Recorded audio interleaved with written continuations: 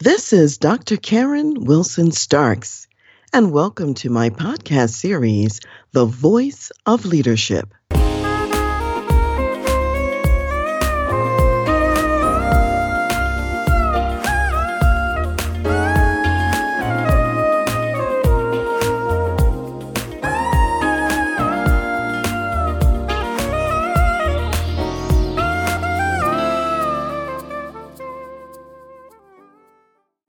Sometimes, despite our best efforts, we don't get the right person in the right job.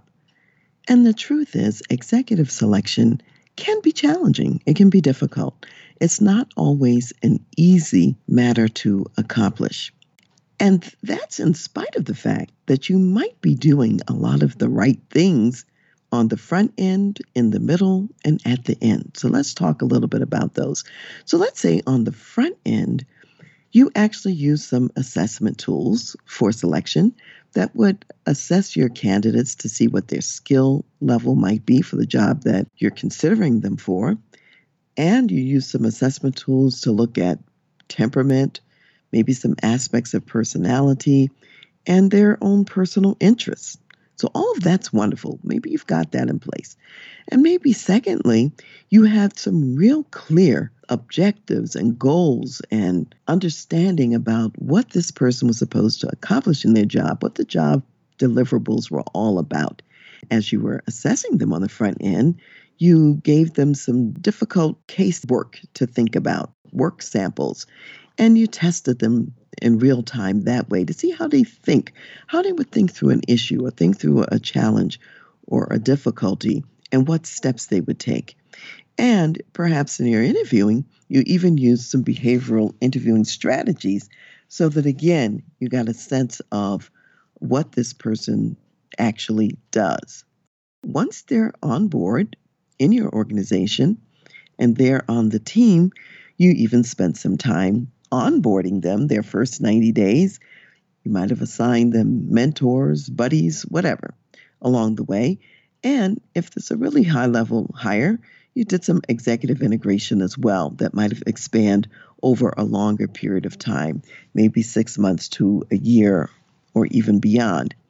While the person's at work and adding value, you've been giving them feedback, both the positive, what's going well as things maybe that could shift or change, maybe not getting exactly the right result.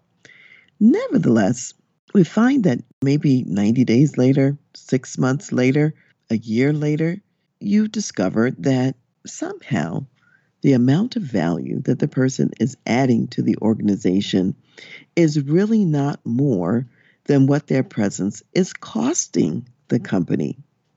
So when you have the right mix there, of course, there is a cost of acquiring a new person. However, when that person is adding value, the cost is what we call an investment. It's like putting money in the bank and getting interest or a return on that investment, so to speak. However, if because the skill isn't there, or the temperament is such that the person is not really suited for the type of work that they've been hired to do, or maybe there's even a culture clash. They're not suited to your environment. Maybe your environment is a fast-paced, entrepreneurial, startup type of an environment, and the person has more the temperament of the slower, step-by-step, more bureaucratic sort of an environment. So if their temperament clashes with the work, or clashes with the culture, there's not going to be a good fit. Or if they don't have the skill, there may not be a good fit. And so therefore, that person's presence is more of a cost and less of an investment. So when you finally recognize this and you realize it and you say, we made a mistake, there's been an error in our selection. Mind you, I'm all for development. That's the work I do every day. And yet, I don't care how long I try to turn an apple into an orange, it's not going to happen. Or turning an orange into an apple. They are in their own categories and in their own classes. You have to think about what is actually something that can be developed And sometimes maybe it can be developed, but it'll take so long, your organization really cannot afford the time that it takes. Or perhaps it really is not going to be developed because it's an apple and orange kind of a scenario. You've hired an orange, you needed an apple. And once you realize that, the best thing you can do is to move quickly to make a change. Now, you might wonder, why do I say move quickly? Because if you really need an apple and you've got an orange, you're not going to get the benefit. In fact, it's going to cause some challenge to the people in the organization who need apples. Where's that apple? We need an apple. Oh, we only have an orange. What are we going to do? And so the organization is crippled when we don't have the right people in the slots where they need to be.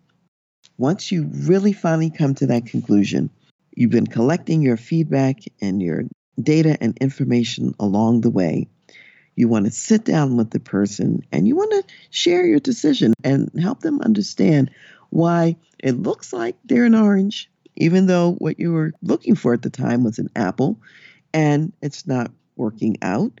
And you share that relevant data with them. You give them an opportunity to answer questions and ask questions and so on. And if that person's been in a significant enough role, you may also talk a little bit about what you're going to do to help them land on their feet. Maybe they have a severance package. Maybe there's some coaching assistance as they're looking to get a new position. And most importantly, you want to remember that just because this person was not the right fit for your specific job right now doesn't mean that the person is a bad person. That person still has strengths, they still have gifts, they still have abilities, and they may be better served in a different organization or a different kind of a slot where their temperament and where their skills actually fit better. So you don't have to demonize the person in order to make a change. Just recognize that the fit was not the best in this situation. Selecting talent for your organization is a difficult process. There are a lot of dials to be turned, a lot of bells and whistles that have to be in place, and we've mentioned some of them here.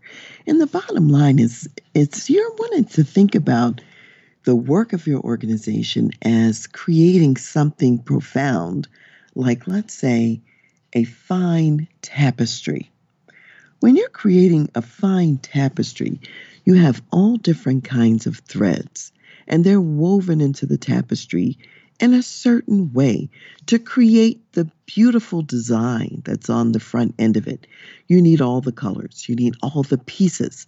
And if some threads are absent, it destroys the beauty of the heirloom tapestry that you're actually creating. You don't want your organization to have the beginning of a tapestry that starts off well and that's great, but then has missing pieces, has frayed pieces, and it's incomplete. And if you were to take it to the auction, it wouldn't even fetch a high price because the beauty is marred by those incomplete pieces. Think about it. Think about your organization and think about the grand work that you're doing, the tapestry that you're creating. One of our specialties is really coming alongside organizations and facilitating the processes that are needed so that you get the right people in the right positions. Give me a call and we can talk about what that looks like for you.